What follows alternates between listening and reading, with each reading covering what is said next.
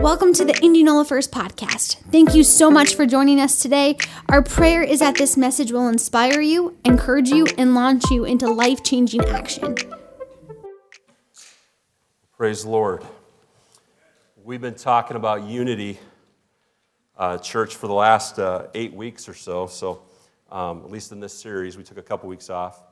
And we've really been just in chapter 1. Well, today we're going to hit chapter 2. Praise the Lord. We finally made it to chapter 2. But we're still talking about the beginning of unity, what it means, where's the starting port of unity? Where does unity flow from? And one of the things we talked about was what it means to be in Christ, and really that active, growing, meaningful relationship in Christ, being in Him, being the vine or the branch that's plugged into the vine and remains plugged into the vine. Because we know it talks a lot about that in Paul's writings. He talks a lot about being in Christ. Then we got into the benefits of being in Christ, and we went through 5 weeks of that. And then last week we got into Paul's prayer for the Ephesians, and just as a little recap of that, he said, I continually offer up prayers of thanksgiving to God, is basically what he said, for their strong faith, for your strong faith, and for your love for one another. He thanked God for that. He said, continually, I thank God for that. He also then prayed that they would receive spiritual wisdom and insight so they could grow in their knowledge of God. So in essence, he was kind of saying, I thank God because you get it, but I'm going to really tell you now that you need to keep getting it. And I'm going to pray that you keep getting it and keep getting it, because how many know that you can get it once and you can kind of walk away from it and relax it a little bit, right? Anybody ever experienced that? You get it, and then you're like, oh, yeah, that's great. That was great for a while, and now I'm kind of relaxed again. And we do that. We let the world creep in, and it begins to kind of dilute the truth that we landed on just maybe weeks previous or just a short time before. We don't want those truths to be deleted in our life. And so he kept praying for them, and then he said this. He wanted them to understand, and he prayed that they would understand the power that is within every believer. And we talked about that word believe a little bit, that it's more than just a mental assent kind of belief. It's such a strong belief that it results in commitment. This was all last week's message. And it's the same power that lives in us that rose Jesus from the dead. And what an amazing thing to just contemplate. How the same power that rocked the grave lives inside of us, and that power helps us to live our Christian life in victory over sin, victory over struggles and circumstances.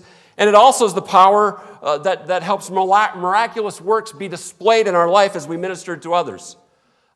Miracles and signs and wonders follow those that believe. And so we talked about that just real quickly last week. But today, this morning, we're going to go to the next section, which is Paul's reminder, so to speak. His reminder. Is that up there? Yep, reminder.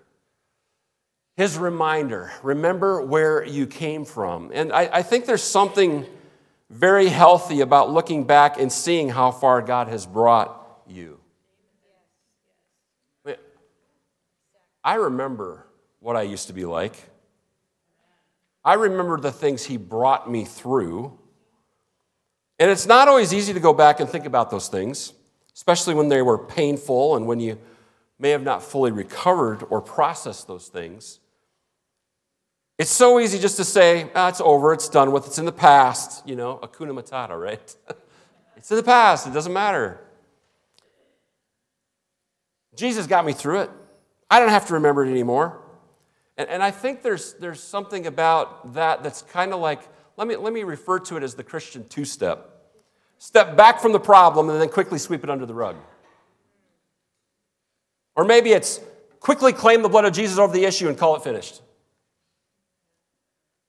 And hear me, church, I know the blood of Jesus has the power to cover our shame and guilt from anything in our past, and when we understand what the power of the blood of Jesus can do, yes, those things don't have to hold us back. I get all that, but there are those situations that need to be processed a bit more methodically so that we can find some emotional healing and clarity regarding those difficult things we go through.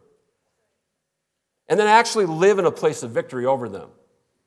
I venture to say, And I've been doing this a while, this pastoring thing, and I've counseled a few people, but it's very interesting how you can bring up something from someone's past and they're instant tears, and they're not tears of joy, they're tears of pain.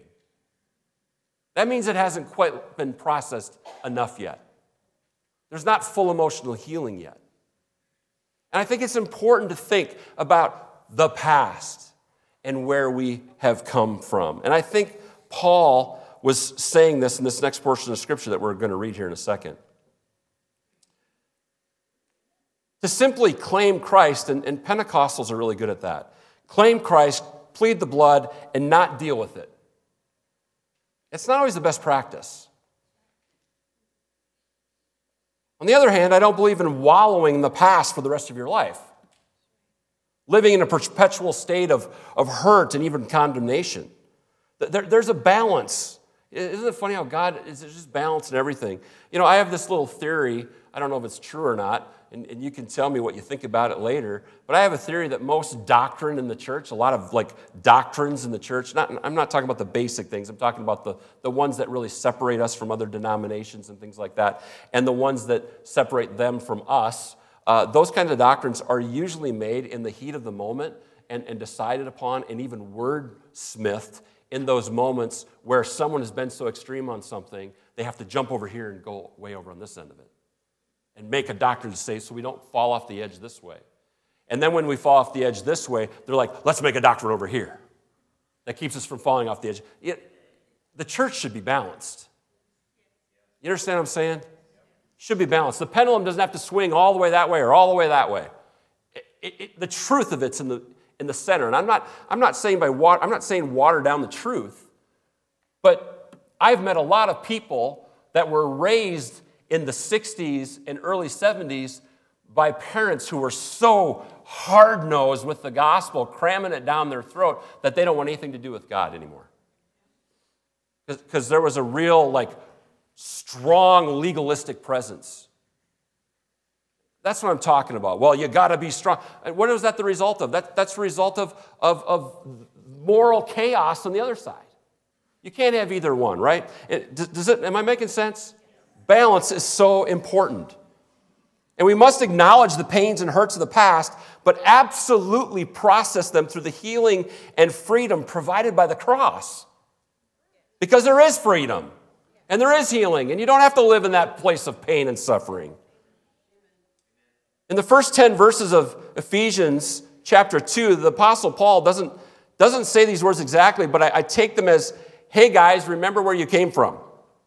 So let's read it and see if you feel that same way. Ephesians 2, 1 through 3. And remember, we're taking this in context. We just had 7 weeks of chapter 1. So here we are in chapter 2. And he says this, once you were dead because of your disobedience and your many sins. He's talking to those in the church. He goes, once you were dead because of your disobedience and your many sins. You used to live in sin, just like the rest of the world, obeying the devil, the commander of the powers in the unseen world. He is the spirit at work in the hearts of those who refuse to obey God.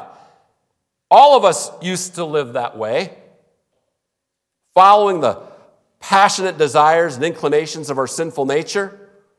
By our very nature, we were subject to God's anger. Well, God is love. He can't be angry. Well, that's not what this says. Just like everyone else, it says. I think there's, just to sum that up, it's Paul saying, hey, church, remember where you came from. You used to be like the world. You used to be under the power of the devil because he worked in you. God's wrath or anger was directed at you because of your sinful living. He's saying all this in there. Remember where you came from. I hope you can hear that. I hope you can hear him saying that. And he's not trying to drum up old sinful stuff in their hearts or hurts they may have experienced in the past so they can feel condemnation or emotional pain again. He's giving them some practical teaching that will keep them in check. In fact, he's giving all of us some practical teaching to keep us in check. Remember where you came from. Number one, it keeps your personal unity with Christ in check when you remember where you came from. To remember that which he has saved you from, is to remember how amazing he is. If anything, remembering in a healthy way anyway, will cause you to fall in love with him all over again. I think that's a good, healthy thing to do. And when your love relationship with Christ is right, when you are in him, and the book of Ephesians says, as the book of Ephesians says 36 times, in him, then you are one with him, right? You're one with Christ. You have unity with him when you're in that loving relationship with him. You are unified with him. Your life begins to line up with who he is, his nature, his character, and his word. It lines up with his word. Psalm 103, 2-5 says, let all that I am praise the Lord. May I never forget the good things he does for me. He forgives all my sins and heals all my diseases. He redeems me from death and crowns me with love and tender mercies. He fills my life with good things. My youth is renewed like the eagles. May I never forget the good things he does for me or that he's done for me. Remembering where I came from and all God's done. And I love that last part. There are days my youth is renewed like the eagles. There are days when I don't feel so young anymore. Some of you are like, you're a spring chicken compared to me. And I'll say, I receive that in Jesus' name. I'm not that old. But something funny happens when you turn 50. It's just harder to get out of bed. Nobody told me there'd be these extra aches. Or that you should go slower during the week. I don't always feel so young anymore, physically and even emotionally. Being tired just comes a whole lot faster. But as we dwell on the good things he has brought us through, all the good things he in fact is still doing, our very youth is renewed and even refreshed. I think this is why journaling can be such an amazing thing to do. Journaling about God's faithfulness, his goodness, his mercy that is constantly lavished on you. Journaling about his never-ending forgiveness. Journaling about everything he has done for you. Remembering where you came from and how great and wonderful God is and what he's brought you through. Journaling about all those things. And as you go back and read those testimonies of how great he has been in your life, it's amazing how energizing it is. The eagle, where he talks about my youth is renewed like the eagles. The eagle refers to how these birds effortlessly soar.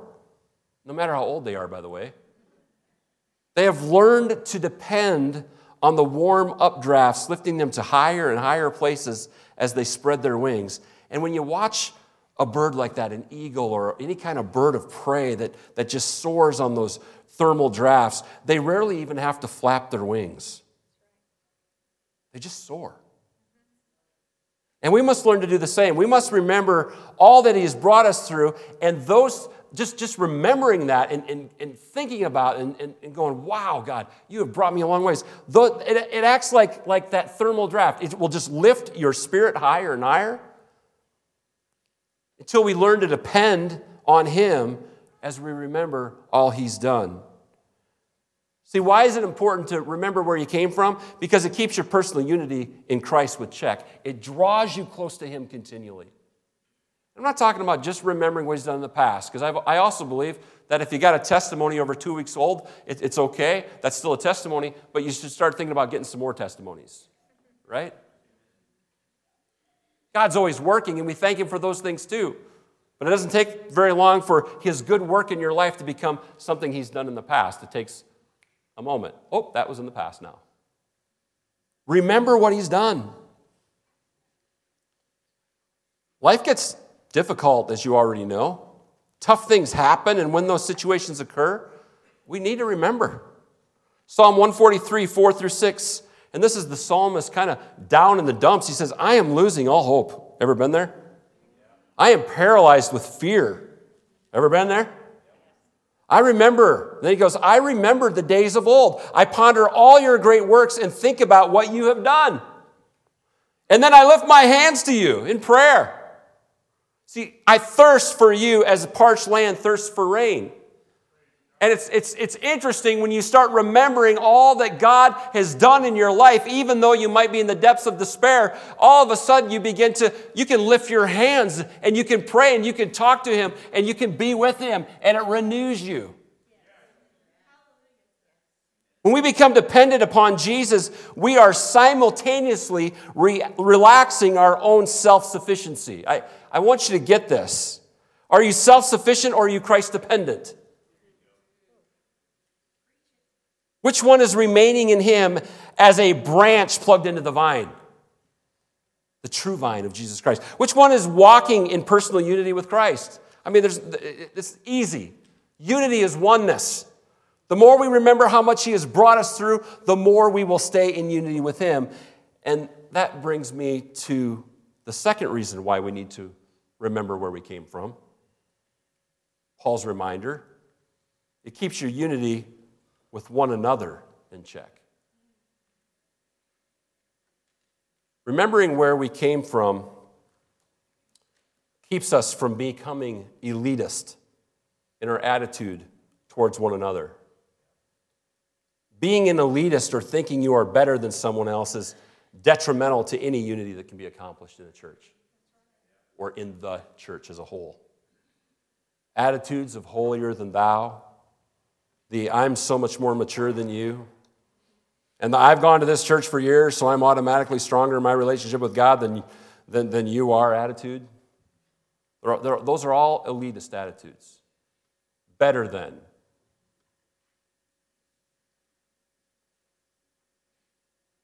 Can I just remind us that even in those elitist attitudes, I'm kind of jumping the other direction now, that judging is something that we should do inside the church? You don't like that. Well, you're not supposed to judge. Yeah, you are. We judge one another. I thought that was wrong. No, not inside the church. We're supposed to judge one another. It's biblical within the church, and we should all desire to be judged by those who are mature Christians. As in, if I'm doing something out of line, please come talk to me about it, make a judgment call and ask me about it, and let's keep each other accountable. This is going to get not easy, all right? Because nobody likes these kind of verses. Paul said in his letter to the Corinthian church, this is 1 Corinthians 5, 12 through 13, it isn't my responsibility to judge outsiders, but it certainly is your responsibility to judge those inside the church who are sinning. God will judge those on the outside, but as the scriptures say, you must remove the evil person from among you. That's judgment in the church, folks. You know what happens in the church today? There's no such thing as church discipline anymore. That used to be a thing. Church discipline. If someone was out of line, there'd be a talk, they'd go to that person, and that still might happen today in some, at least in the first stages, as far as like going to someone saying, hey, there's a problem here, let's talk about it, and then the person's like, out the door. Because they're not going to receive that. You're judging me, I'm out of here. But there was a time when church was like, you were committed to a church, and you were like, this was your family, and this was your place, and you had a card in your back pocket that said, First Assembly of God member. No, you didn't have that. That was the Baptists who did that or something.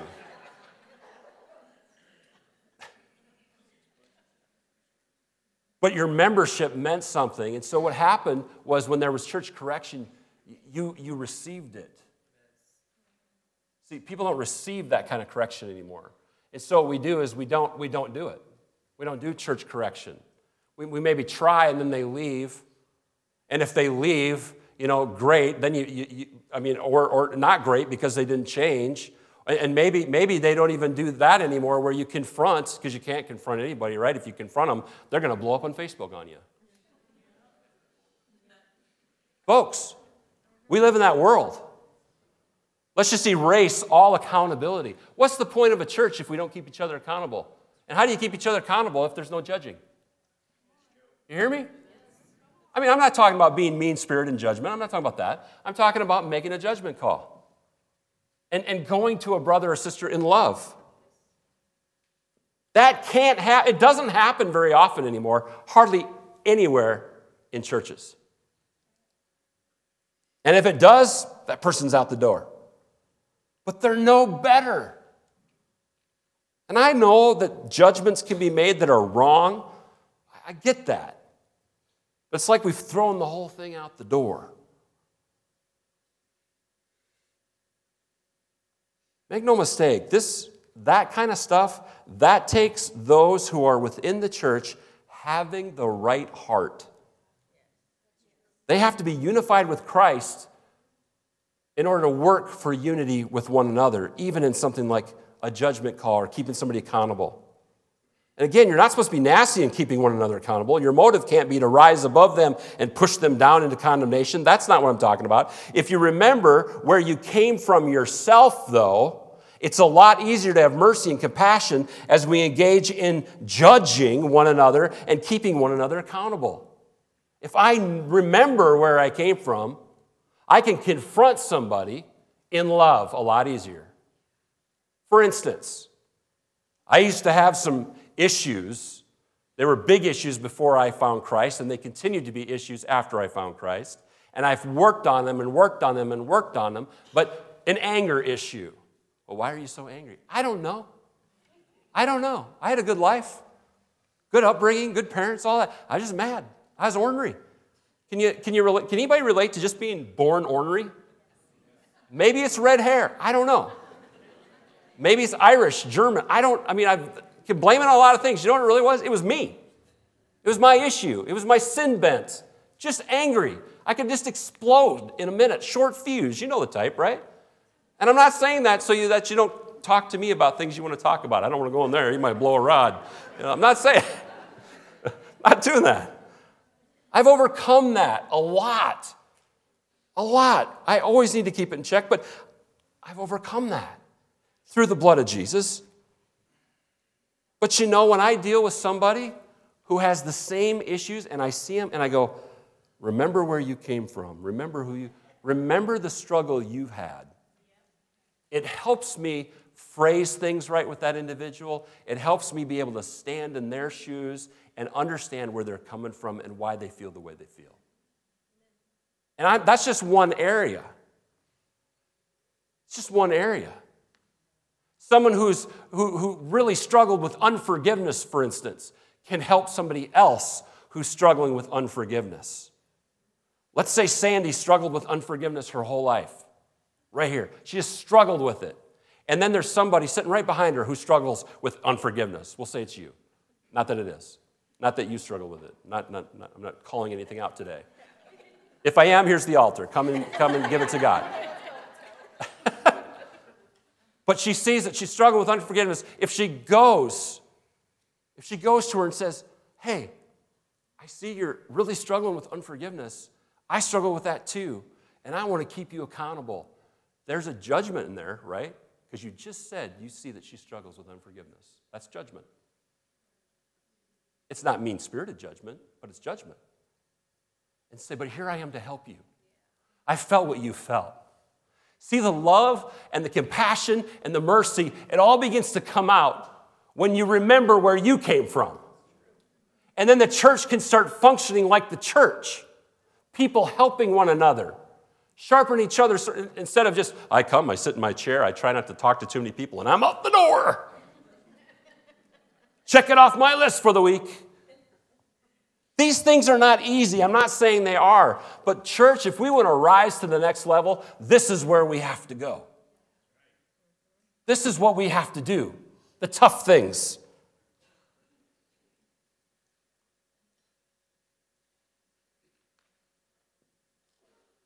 It's a lot easier to have compassion and mercy on people when you remember where you came from. And remember, judge not, lest ye be judged. The Bible does say that, which means don't judge others in a way that you don't want to be judged yourself.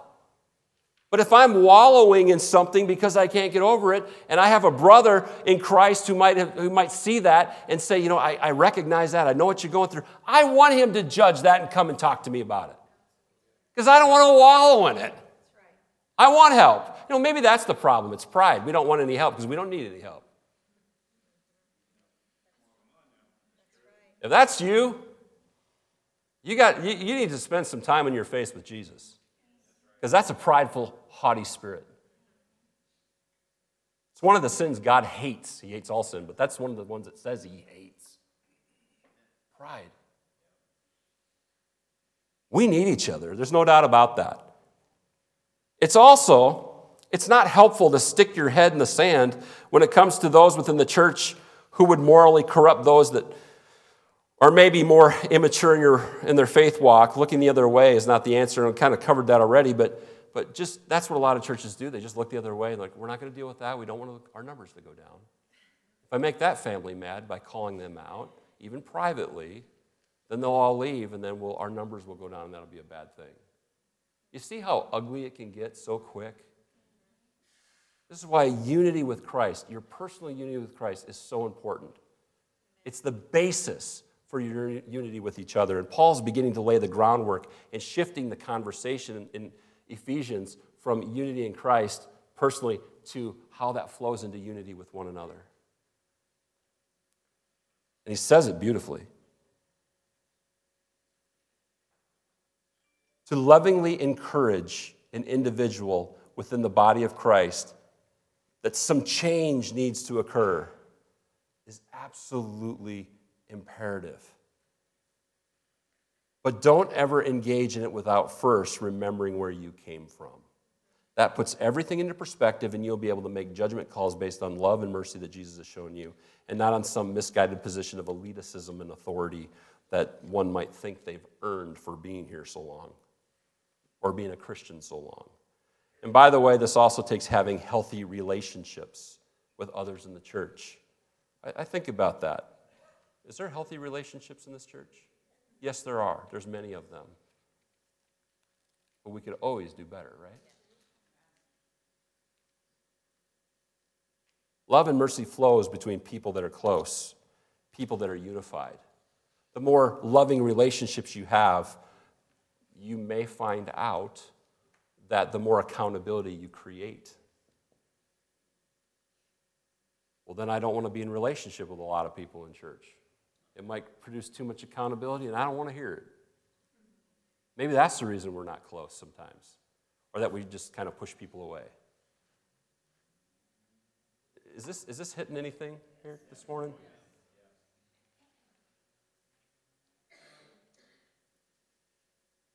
It's hard, church. I'm not saying this is an easy thing to live out. We need to remember where we came from so that we remain humble, while at the same time refusing to let the devil start lying to us about how unworthy of Jesus' love we are, right? So that's what happens. As soon as we remember the past and remember where we came from, then the devil jumps in there and is like, you're worthless, see what you did? And then we're like, why did I even remember my past? That's like an unhealthy thing. No, remembering the past is a healthy thing. But when the devil starts to lie to you about it, that's when you put him in his place. Okay? You don't stop remembering. You don't just say, well, I'm not going to remember that anymore.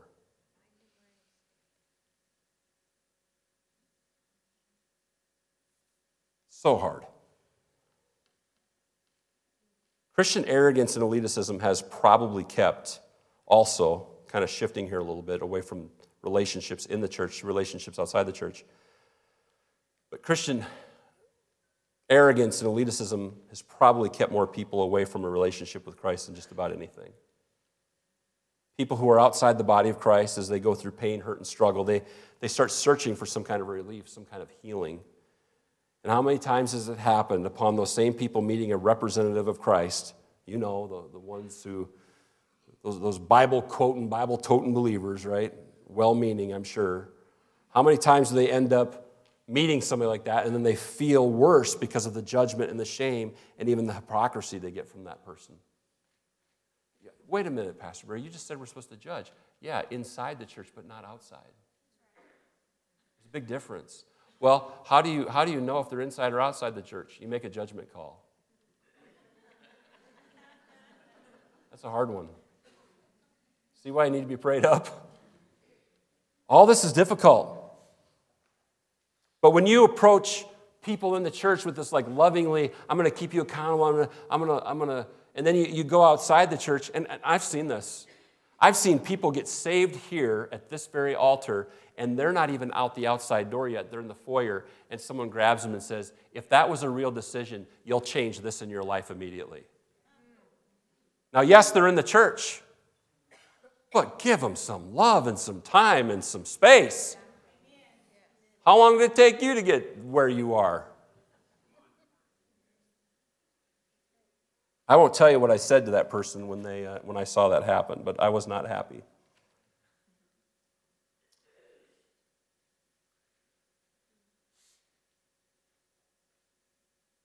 That's a believer who has forgotten where they came from. And all they can see now is their perceived superiority over the brand new believer. Remembering where you came from keeps you in check.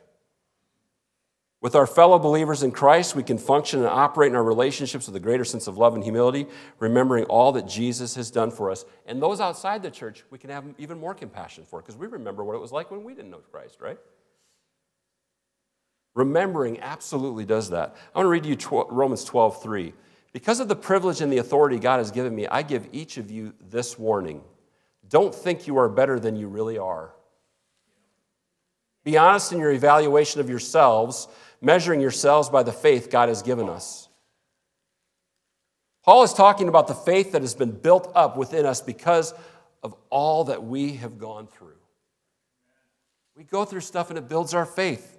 I want to read, and I know we're early today, but that's okay. I want to read verses 4 through 10 in Ephesians 2. We just went over 1 through 3, but I want to read 7 more verses to you. And I want you to hear them. I'm going to read them slow, okay? Very slow. Because this is the continuation of Paul's reminder. He says, but God is so rich in mercy, and he loved us so much that even though we were dead because of our sins, he gave us life when he raised Christ from the dead. It's only by God's grace that you've been saved. For he raised us from the dead along with Christ and seated us with him in the heavenly realms because we are united with Christ Jesus. Here's that unity message again. It's all through here. So God can point to us in all future ages as examples of the incredible wealth of his grace and kindness towards us. Notice he didn't say he can point at us as examples of how wonderful we are. He didn't say that. He said he can point at us as examples of the incredible wealth of his grace and kindness that's been displayed towards us, that's been lavished on us, that we have received from him as a free gift, as shown in all he has done for us who are united with Christ Jesus. God saved you by his grace when you believed. And you can't take credit for this. And you can't take credit for this. And you can't take credit for this. It sounds like a song, doesn't it? We should write a song about that. You can't take credit for it. You can't take credit for what God has done in your life. He's done it. All you can do is praise him. You didn't earn it. You weren't good enough for it. You didn't somehow do something so wonderful and he went, oh, I'm going to do this for you because you're so great. He just did it because he loves you. It's unearned, undeserved. God saved you by his grace when you believed. You can't take credit for this. It is a gift from God. Verse 9, salvation is not a reward for the good things we have done, so none of us can boast about it. The only thing we're going to boast about one day in heaven is Jesus. Not about our stuff. Any crowns we receive, we throw them at his feet anyway.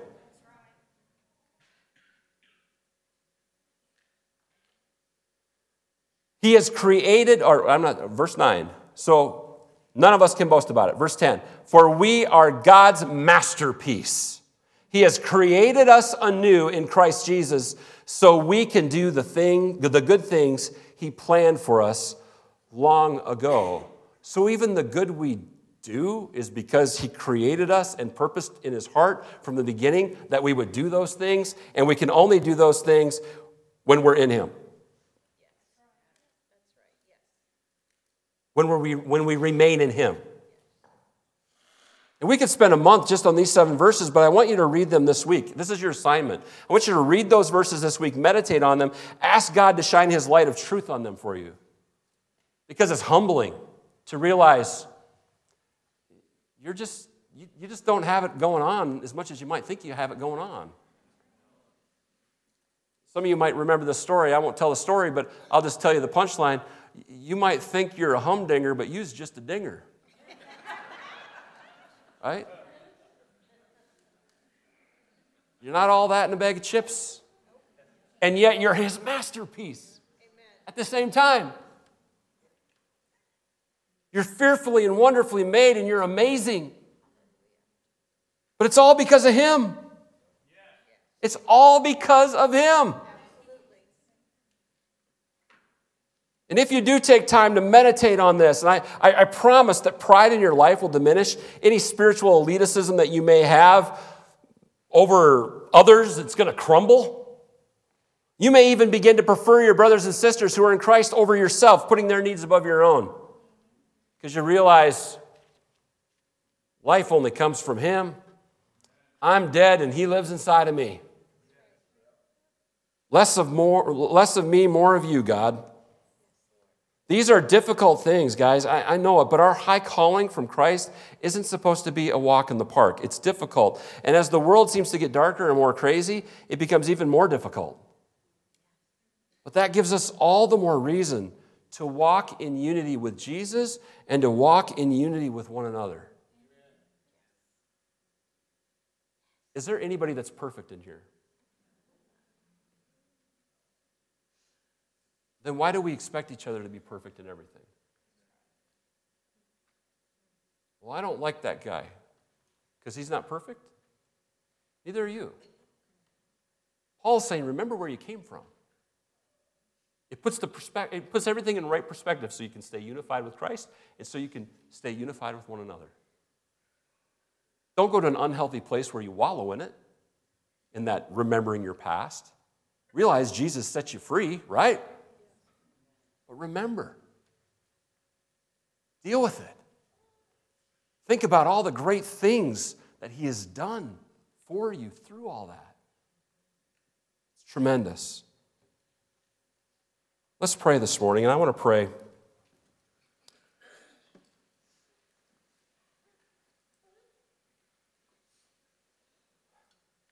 for us as a congregation. I want to pray. God, we see these things in your word, and they're not easy. How do we walk that balancing act, that tightrope of balance and between calling out those things that might not be right and making sure our heart's right and living together in unity and harmony and, Lord, not being puffed up with pride and all these things we talked about. How do we do that without your help? And the answer is we can't. We need you, God. We want to be the answer to your prayer, Jesus. The only unanswered prayer that you ever prayed. It will be answered, but we want to be the answer to that. And that is that your church would be one, even as the Father and the Son are one. Lord, we want to be one. We want to walk in unity. We want to walk in victory. We don't want to walk in sameness, but we want to walk in agreement. We want to be a picture of you to this whole area. A picture of you. We want to be a reflection of who you are. Father God, I pray you'd kill pride in our hearts. You'd change us from the inside out. You'd help us to love people that we wouldn't normally even want to be around. You'd help us appreciate things that we never appreciated before about one another. Lord, that you'd begin to help us develop into a church that truly, like the Ephesians, and why Paul thanked you for them over and over, that they loved you and they loved each other. We want to be like that. We want to love you and love each other. Lord, I think we have such a great foundation for that already in this place. Father, we pray for more of that. We pray for more. If simply for no other reason than we don't have to deal with those issues and we can keep our focus and our energies pointed in winning this lost world to you without any distractions of inner turmoil.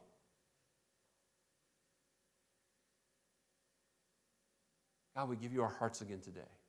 give you our lives. And we say, we're yours. In Jesus' name, amen.